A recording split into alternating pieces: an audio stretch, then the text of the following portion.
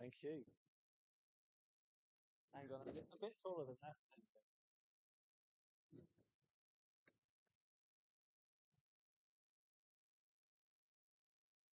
All right, good morning.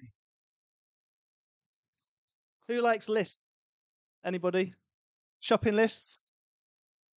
Christmas wish lists? Yeah. That list you get on your MOT certificate that tells you all the things you got to fix on your car. Yeah. No, no, not that one. Okay. Well, the passage that I get to preach on today is a great big list in Joshua 12. It's a big long list of kings. And this week I dug into that list. I was hoping to find hidden theological treasure in that list. I really went for it. And you know what? It's just a list of kings. So I thought, oh, don't worry. Let's go to some theological giants. So I went online and found Calvin's commentary on Joshua 12. So he was around in the 1500s, giant in the Reformed Church. This is what he had to say about it. This chapter does not need a lengthened exposition, as it only enumerates the kings whose territories the Israelites gained possession of. So, yeah, thanks, Calvin, for that. Yeah. Now, he did say some more about it, to be fair, and you can find it online if you're interested. But God put Joshua 12 in our Bible for a reason. He put it there to help us trust him. And that's what we're going to find. We're going to find out why together this morning. So we've come to an exciting place in Joshua. The Israelites have entered into the land. They've crossed the Jordan. They've defeated kings left, right, and center. And they're ready to distribute the land between them.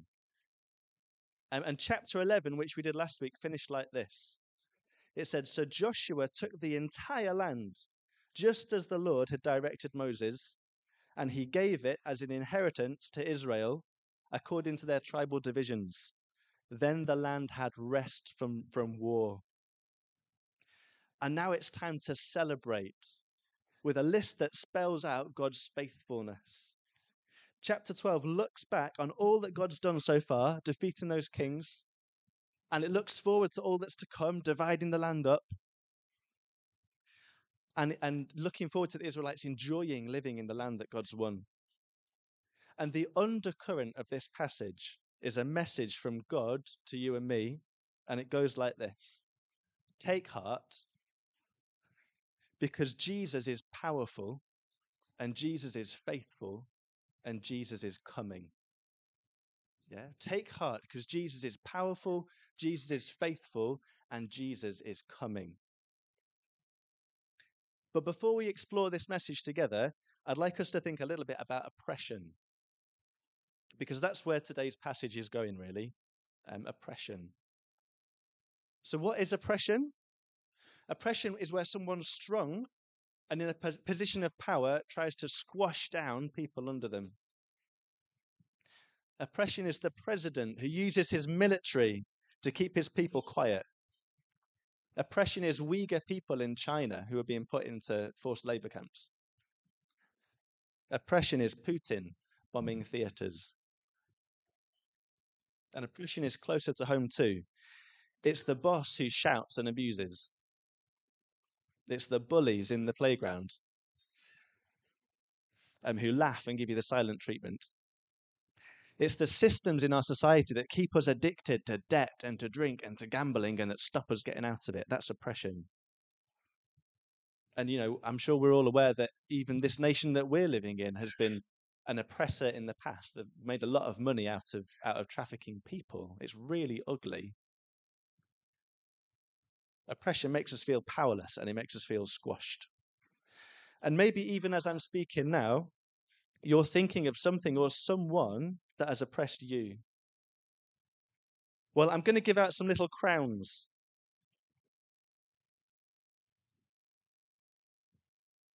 Here they are. Maybe could I have Ryan? Would you help me pass these out, please? Could you pass these? Or maybe Saeed, if you're brave enough. We've got some little crowns. I'd like you to just think, if anything that when I've been speaking about oppression, could you give one to everybody? Could you give one to everybody for me? Thank you. So if you'd like, just write down on that crown the name, maybe the initials of someone or something that oppresses you, that makes you feel squashed, that makes you feel scared. Write it down on this little crown and then keep hold of it. Okay, we'll come back to them later. You don't have to use full names. You could use initials if you want to. So something that oppresses you, makes you feel scared and squashed. And as you do that, let me tell you about the land of Canaan. Because before the Israelites came in, Canaan was full of kings.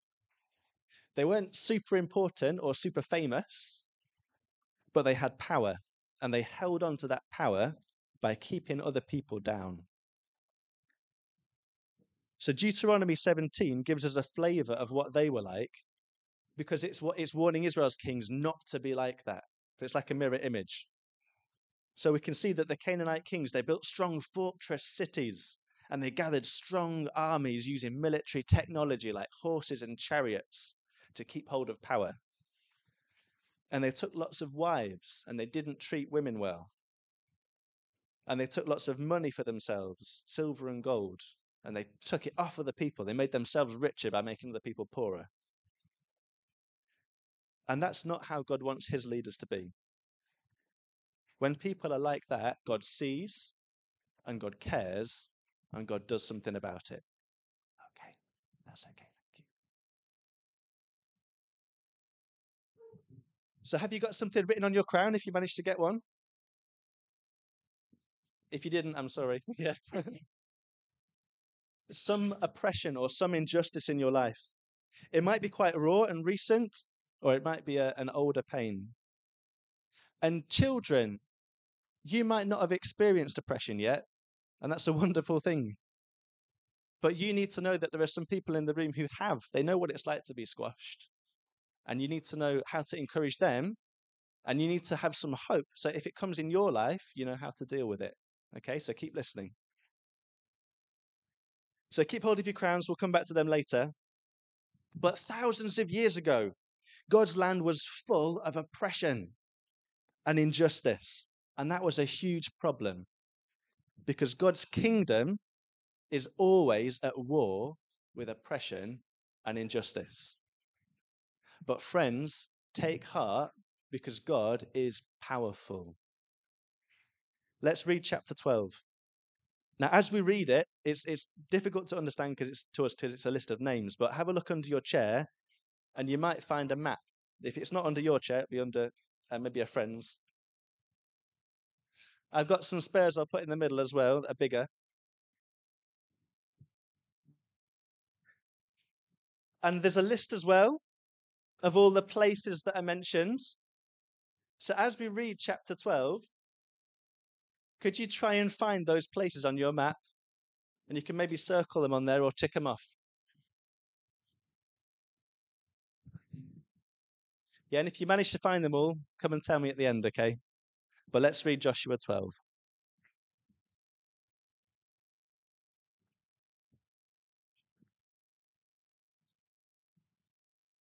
So Joshua chapter 12. These are the kings of the land whom the Israelites had defeated and whose territory they took over east of the Jordan, from the Arnon Gorge to Mount Hermon, including all the eastern side of the Arabah. Sihon, king of the Amorites, who reigned in Heshbon. He ruled from Aroer on the rim of the Arnon Gorge, from the middle of the gorge, to the river Jabbok, which is in the border of the Ammonites. This included half of Gilead. He also ruled over the eastern Arabah from the Sea of Galilee to the Sea of the Arabah, that is the Dead Sea, to Beth Jeshimoth, and then southwards below the slopes of Pisgah. And the territory of Og, king of Bashan, one of the last of the Rephaites, who reigned in Ashtaroth and Edrei. He ruled over Mount Hermon, Salakah, all of Bashan to the border of the people of Gesher and Makah, and half of Gilead to the border of Sihon, king of Heshbon. Moses, the servant of the Lord, and the Israelites conquered them. And Moses, the servant of the Lord, gave their land to the Reubenites, the Gadites, and the half-tribe of Manasseh to be their possession. Here is a list of the kings of the land that Joshua and the Israelites conquered on the west side of the Jordan, from Baal Gad in the valley of Lebanon to Mount Halak, which rises towards Seir. Joshua gave their lands as an inheritance to the tribes of Israel, according to their tribal divisions. The lands included the hill country, the western foothills, the Arabah, the mountain slopes, the wilderness, and the Negeb. These were the lands of the Hittites, Amorites, Canaanites, Perizzites, Hivites, and Jebusites. These were the kings. I need your help for this bit, okay? The king of Jericho. The king of Ai near Bethel. Can you say the ones for me? The king of Jerusalem. The king of Hebron. The king of Jarmuth. The king of Lachish. The king of Eglon. The king of Gezer. The king of Debir. The king of Geder. The king of Hormah. The king of Arad. The king of Libnah. The king of Adullam. The king of Makkedah. The king of Bethel. The king of Tappuah. The king of Hepher. The king of Aphek. The king of Lasharon. The king of Madon. The king of Hazor. The king of Shimron Meron. The king of Akshaph. The king of Tanakh. The king of Megiddo. The king of Kadesh. The king of Jokneam in Carmel. The king of Dor in Naphoth Dor. The king of Goyim in Gilgal. The king of Tirzah. 31 kings in all. Praise the Lord.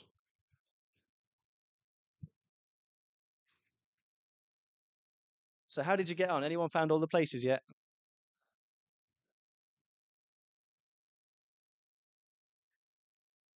You can keep going if you like, keep looking for them. They aren't just names, they were real places with real people living real lives in them.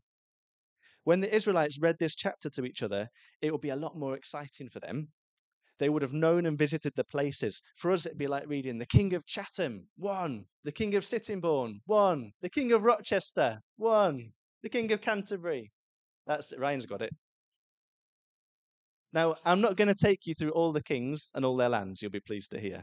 But I'll give you a few highlights, okay? First, Big Og. Big Og. Where did he reign? He reigned over on the east side of the river, up in Bashan. And he was a giant, it says. One of the Rephaim. It says that in verse 4. The story of the battle is back in Deuteronomy chapter 3. And it says Big Og's bed was made of iron, and it was 13.5 feet long and 6 feet wide. So that's as wide as I am tall, and as long, about twice my height. He's a big guy, okay? Big Og. And remember, when Moses first sent spies into the land, most of them saw these huge people and they were too scared to go in. They weren't just big, they were wicked too. But now here's Big Og, a giant king, defeated. Because however powerful he was, God is more powerful. Amen? Nothing in your life is more powerful than God. However strong and scary it seems to you, they are tiny compared to God. And then one more example, the city of Hazor in the north. So this is the one from chapter 11 we did last week. And that king gathered a huge army, it says as many as the sand on the seashore, with chariots and horses. It's like the tanks and the air cover of those days, the top military technology. But here he is, just another number in a list of defeated kings. Mighty army, mightier God. Amen? All right. When we see oppression, take heart because God is powerful. Now, there was another Israelite leader who walked those same lands, and he walked around those same towns proclaiming freedom for captives. His Hebrew name was also Joshua, and like the Joshua in chapter 12, he was the captain of God's people, and he won a massive victory by obeying God, and his name in Greek is Jesus. He also came into the land to bring God's kingdom, and God's kingdom is always at war with oppression and injustice. So in Acts 10, verse 38, it says this about Jesus. God anointed Jesus of Nazareth with the Holy Spirit and power, And he went around doing good and healing all who were under the power of the devil, all who were oppressed by the devil, because God was with him. He came to do battle with the strongest enemy of God's people, the biggest oppressor, the ancient dragon, Satan. Satan hates God and he hates people. He hates everything that's good and beautiful, and he's trying his hardest to drag everyone down with him. But Jesus is the stronger man. Jesus is the one who came and he bound up Satan and he plundered his house. How did he do it? Not with a big army. He did it like this. He died on a cross. You see, just like the Canaanites kings, the Canaanites living under their kings, we lived under the oppressive power of Satan. He had power over us because we did evil. We resisted God's kingdom. We didn't love God with all our heart and soul and strength. We didn't love our neighbor as ourselves. We belonged to the kingdom of darkness, and our sin gave Satan a right to condemn us and drag us away with him. But Satan isn't the most powerful king. Jesus is. Trust him. Jesus was punished in our place. All the devil's accusations against us were cancelled out. And Jesus took us out of the devil's dominion and put us in his kingdom of light. Just like Rahab, we trust Yahweh, the powerful God, and he's rescued us. Friends, trust him because he's faithful. Listen to these words from Colossians. We joyfully give thanks to the Father who has qualified you to share in the inheritance of his holy people in the kingdom of light. For he has rescued us from the dominion of darkness and brought us into the kingdom of the Son he loves, in whom we have redemption, the forgiveness of sins. Do you trust Jesus? Have you committed to follow him with all your life? Then take heart, because God is powerful. He's stronger than Satan, and he's brought you into his camp.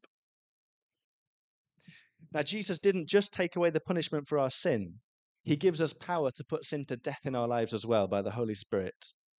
And it might be that when we were talking about oppression, you identified more with the oppressors than the ones who were being oppressed. Well, God's kingdom is always at war with oppression and injustice. But his spirit is more powerful even than your own sin. So ask for his help to put sin to death in your life and take heart because God is powerful to do it. So let's recap. What's God been saying so far? First, take heart because Jesus is more powerful than the powers and the people who oppress you. Secondly, take heart because Jesus is faithful to save you. If you trust him like Rahab, he'll rescue you out of the kingdom of darkness into the kingdom of light. And now just one final point from this passage, okay? Take heart because Jesus is coming. It's striking reading these places these kings are from because some of them weren't even conquered in Joshua's time. Like the king of Jerusalem, he's named, he was defeated, but Jerusalem, the city, anyone found that on the map anywhere? Who's found Jerusalem? George has got it, just about, south a little bit. There it is. Jerusalem wasn't defeated until David's time, hundreds of years later. And if you have time to read through the rest of the history books, so Judges and Samuel and Kings, you'll see that even the places that have been captured, they get taken over by enemies again later because the Israelites weren't faithful. Okay, they lose the land. So this victory in Joshua is only a little taste of victory. The triumphant tone of this chapter points forward in time to the last conquest when Jesus returns. In the last verse of chapter 11, we read that the land had rest from war. But Hebrews 4 verse 8 says, if Joshua had given them rest, God would not have spoken later about another day. Joshua did defeat 31 kings. He did destroy their strongholds. He did conquer their military. It was a great time. but it wasn't a total victory. Enemies remained throughout the countryside. Joshua didn't give his people rest in the land, but Jesus will. He will come again, and when he does, he will completely conquer all oppression and injustice and powers and authorities that oppose him. So have you got your crowns from earlier? Remember the oppression that we still experience today? Jesus is coming to destroy it. So take heart, because Jesus is coming. So let's give it a bit of an example, okay? I've got some kings up here at the front. So these are the strong things in our lives that squash us and scare us. Who's got a crown that they want to come and pop on top of one of these to represent the things that are squashing and scaring you? Okay, so if you've got a crown, especially if you've written a name on it, come up to the front, pop your crown on it, and we'll see what Jesus does with these oppressors. Go on, you choose one and pop it on top. That's it, well done. There you go, let's have another go. Oh, there we go. That's it, well done. There's a few more as well. Okay, and then do you guys want to come to the back of the room with me? And we can do the exciting bit.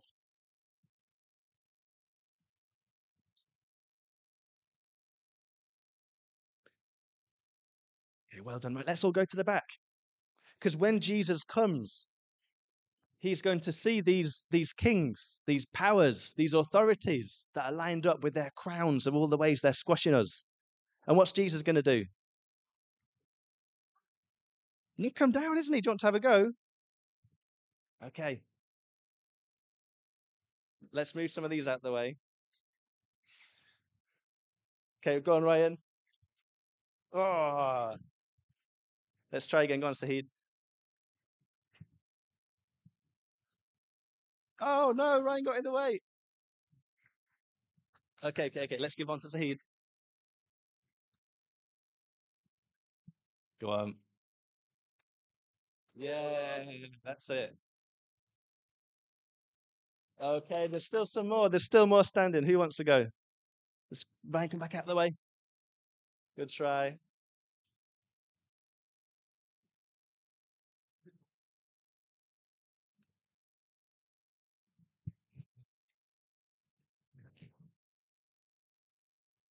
Go on, Sahid. Yeah, that's it. Okay. Well done. Okay. There's gonna be nothing standing of them. Nothing standing. Well done, guys. Let's give them a clap.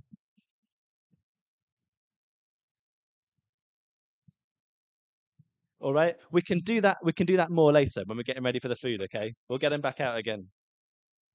But Jesus is the conquering king. Okay. He's no pushover. We don't need to fear. We're in his camp. We're on his side. Just as we read out that list of 31 kings in Joshua chapter 12, there will be pages and pages and pages of powers and abusers and oppressors that Jesus has conquered.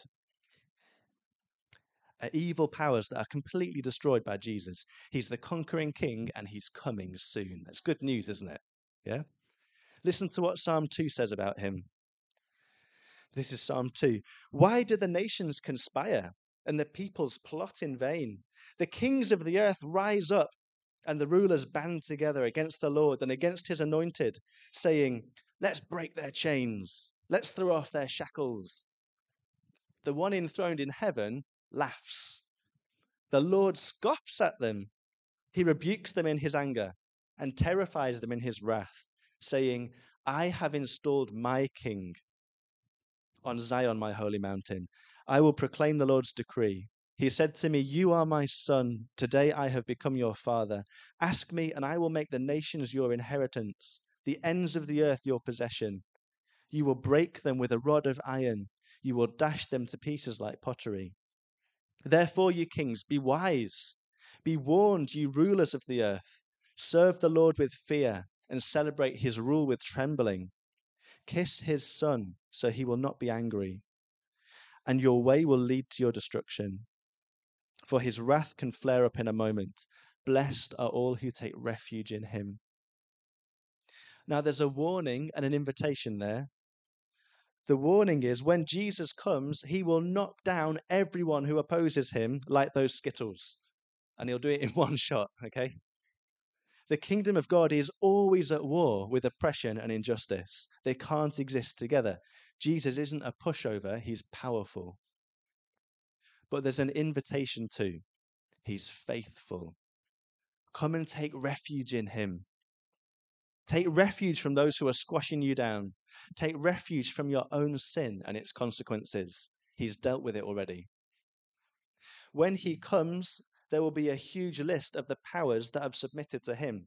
Putin, one. That abusive boss, one. That playground bully, one. That president of China, one. The president of Nigeria, one. The King of England, one.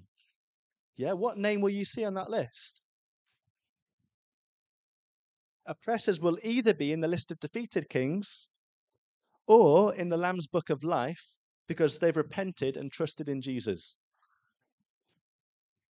Jesus is powerful, but he's good and faithful. He doesn't use his power to take advantage of you. He's the servant king, the foot washing king, the king who doesn't use a huge military force to take lots of wives and steal all your money. He's the king of righteousness and he's the prince of peace. Isaiah 9 speaks of him in words that we know from Christmas, but they're about his rule and reign that's to come. This is what Isaiah 9 says. The people walking in darkness have seen a great light. On those living in the land of deep darkness, a light has dawned. You have enlarged the nation and increased their joy. They rejoice before you as people rejoice at the harvest, as warriors rejoice before you, as people when dividing the plunder. For as in the day of Midian's defeat, you have shattered the yoke that burdens them. He's shattered the yoke that burdens you. The bar across their shoulders, the rod of their oppressor. Every warrior's boots used in battle and every garment rolled in blood will be destined for burning, will be fuel for the fire. For to us a child is born, to us a son is given, and the government will be on his shoulders. And he will be called Wonderful Counselor, Mighty God, Everlasting Father, Prince of Peace. Of the greatness of his government and peace, there will be no end. He will reign on David's throne and over his kingdom, establishing and upholding it with justice and righteousness from that time on and forever. The zeal of the Lord Almighty will accomplish this. Wow. I mean, to experience the rule of a king like that, who stands up for the powerless, who lays down his life for his people, who gives the meek an inheritance. Whenever Moses gets mentioned in chapter 12, he's called the servant of Yahweh. Jesus is the servant king. And what will it be like for us when he comes? Got three things to think about as we finish. First, there will be rest in the land. As all enemies are cleared away, no more shouty bosses, no more bullies, no more gangs, no more weeds or electricity bills, no more disease or pain or death, no more accusations from Satan. Rest from all our enemies.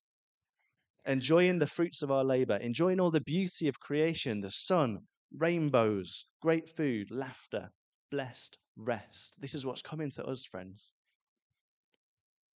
And there will be peace. No more war.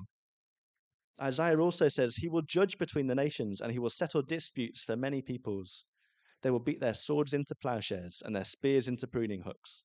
Nation will not take up sword against nation, nor will they train for war anymore. No more conflict between the serpent and the seed of the woman. Jesus has won. No challenges remaining. Only blood-bought brothers and sisters to enjoy the peace. And finally, there will be joy in his presence. We will be with him. No shame, no sin, just perfect love. You will stand before him with the whole universe watching and hear him say to you, "Well done, my good and faithful servant." Friends, Joshua chapter 12 is a list of God's faithfulness. 31 kings, conquered by Moses and Joshua and Israel, but it's only a taste. It's pointing us towards a much greater victory. When the world is dark, when oppression comes, take heart because Jesus is powerful. Remember the Skittles, all oppressive powers knocked down.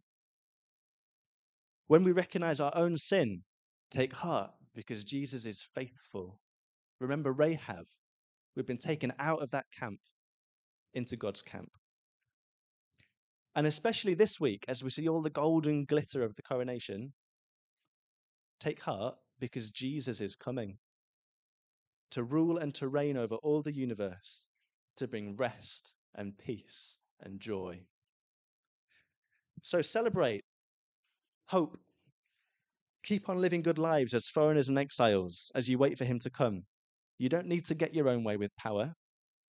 It's the meek who will inherit. We fight back against oppression with the gospel. We pray for those who persecute us. They need your prayers. They're no match for God. So take heart because Jesus is powerful, Jesus is faithful, and Jesus is coming. It'd be great to spend some time now just turning our hearts to worship him. But if you have been oppressed, if you are undergoing oppression at the moment, don't suffer in silence. Come talk to one of us. We want to help, okay? We can't do anything. God can do all things. So come talk to us, okay? And let's lift our eyes. Let's lift our eyes to Jesus, who's coming to rule and reign. Joel, maybe you could come start playing for us. And I'd just love to read a psalm as we finish, a psalm that celebrates Jesus' kingship. Psalm 45.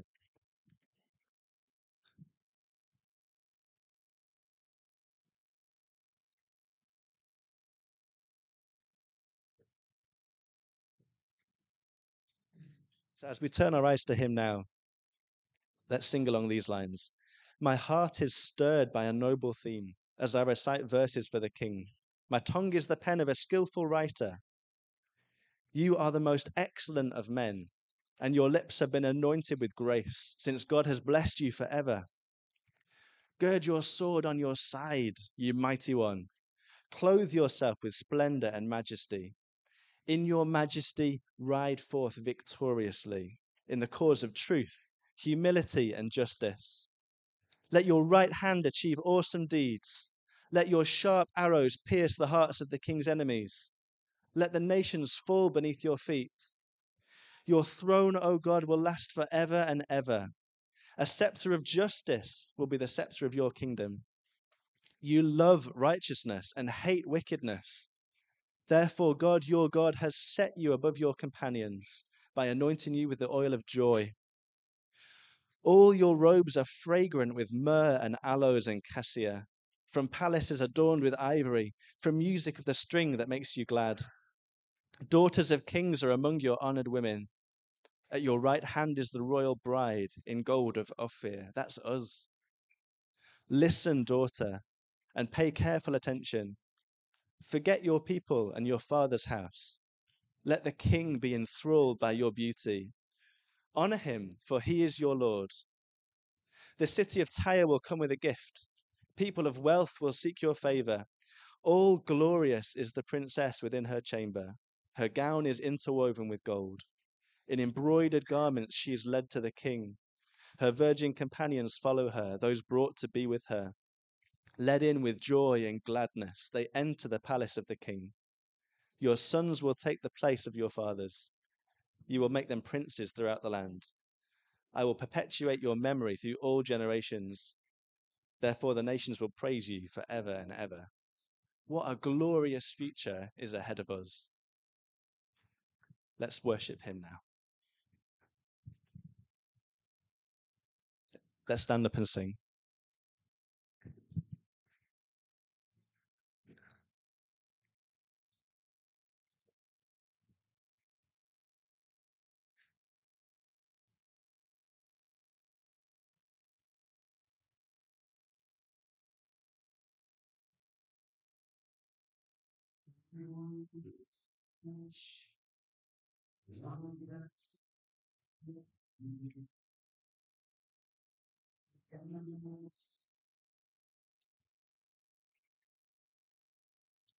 Everyone is gifts, kindness of Savior, the Lord of nations, Zion.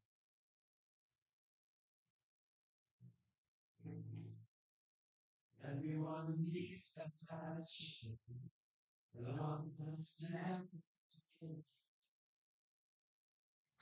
everyone is seeing,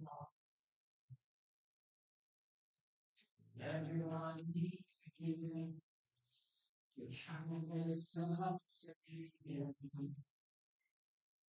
the Lord of nations.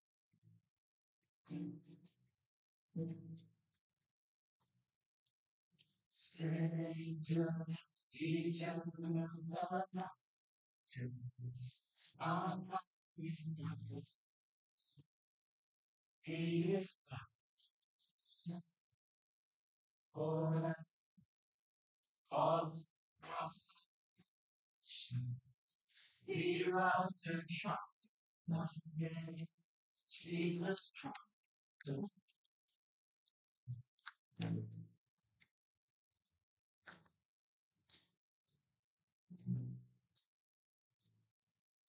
Since me as all my days,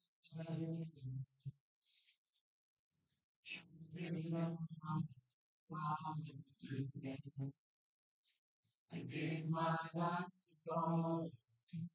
Everywhere I believe in it. Now I'm saved.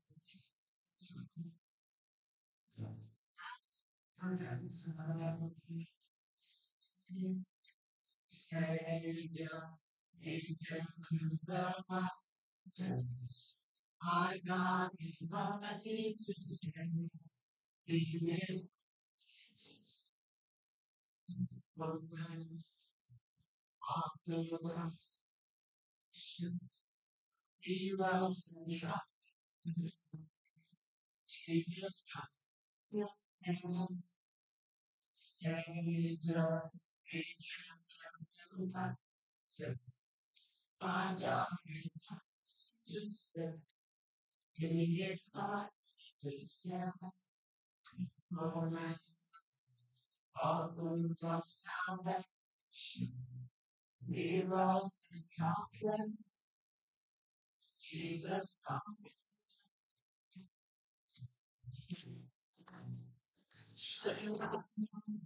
Oh, sing,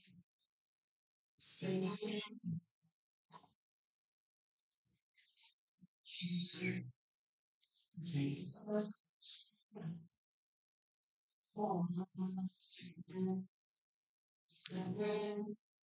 God, listen, Jesus.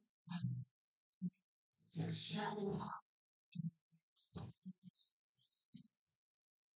sin, all the glory, yes, Jesus, shine, oh, sing, all the glory, sing,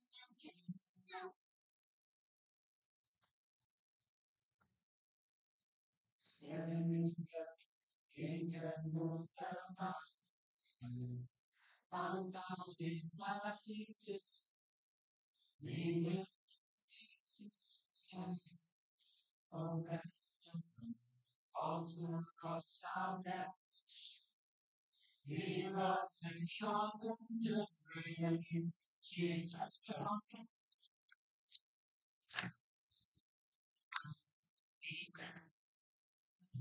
sins. Yes, and it is just hard. Just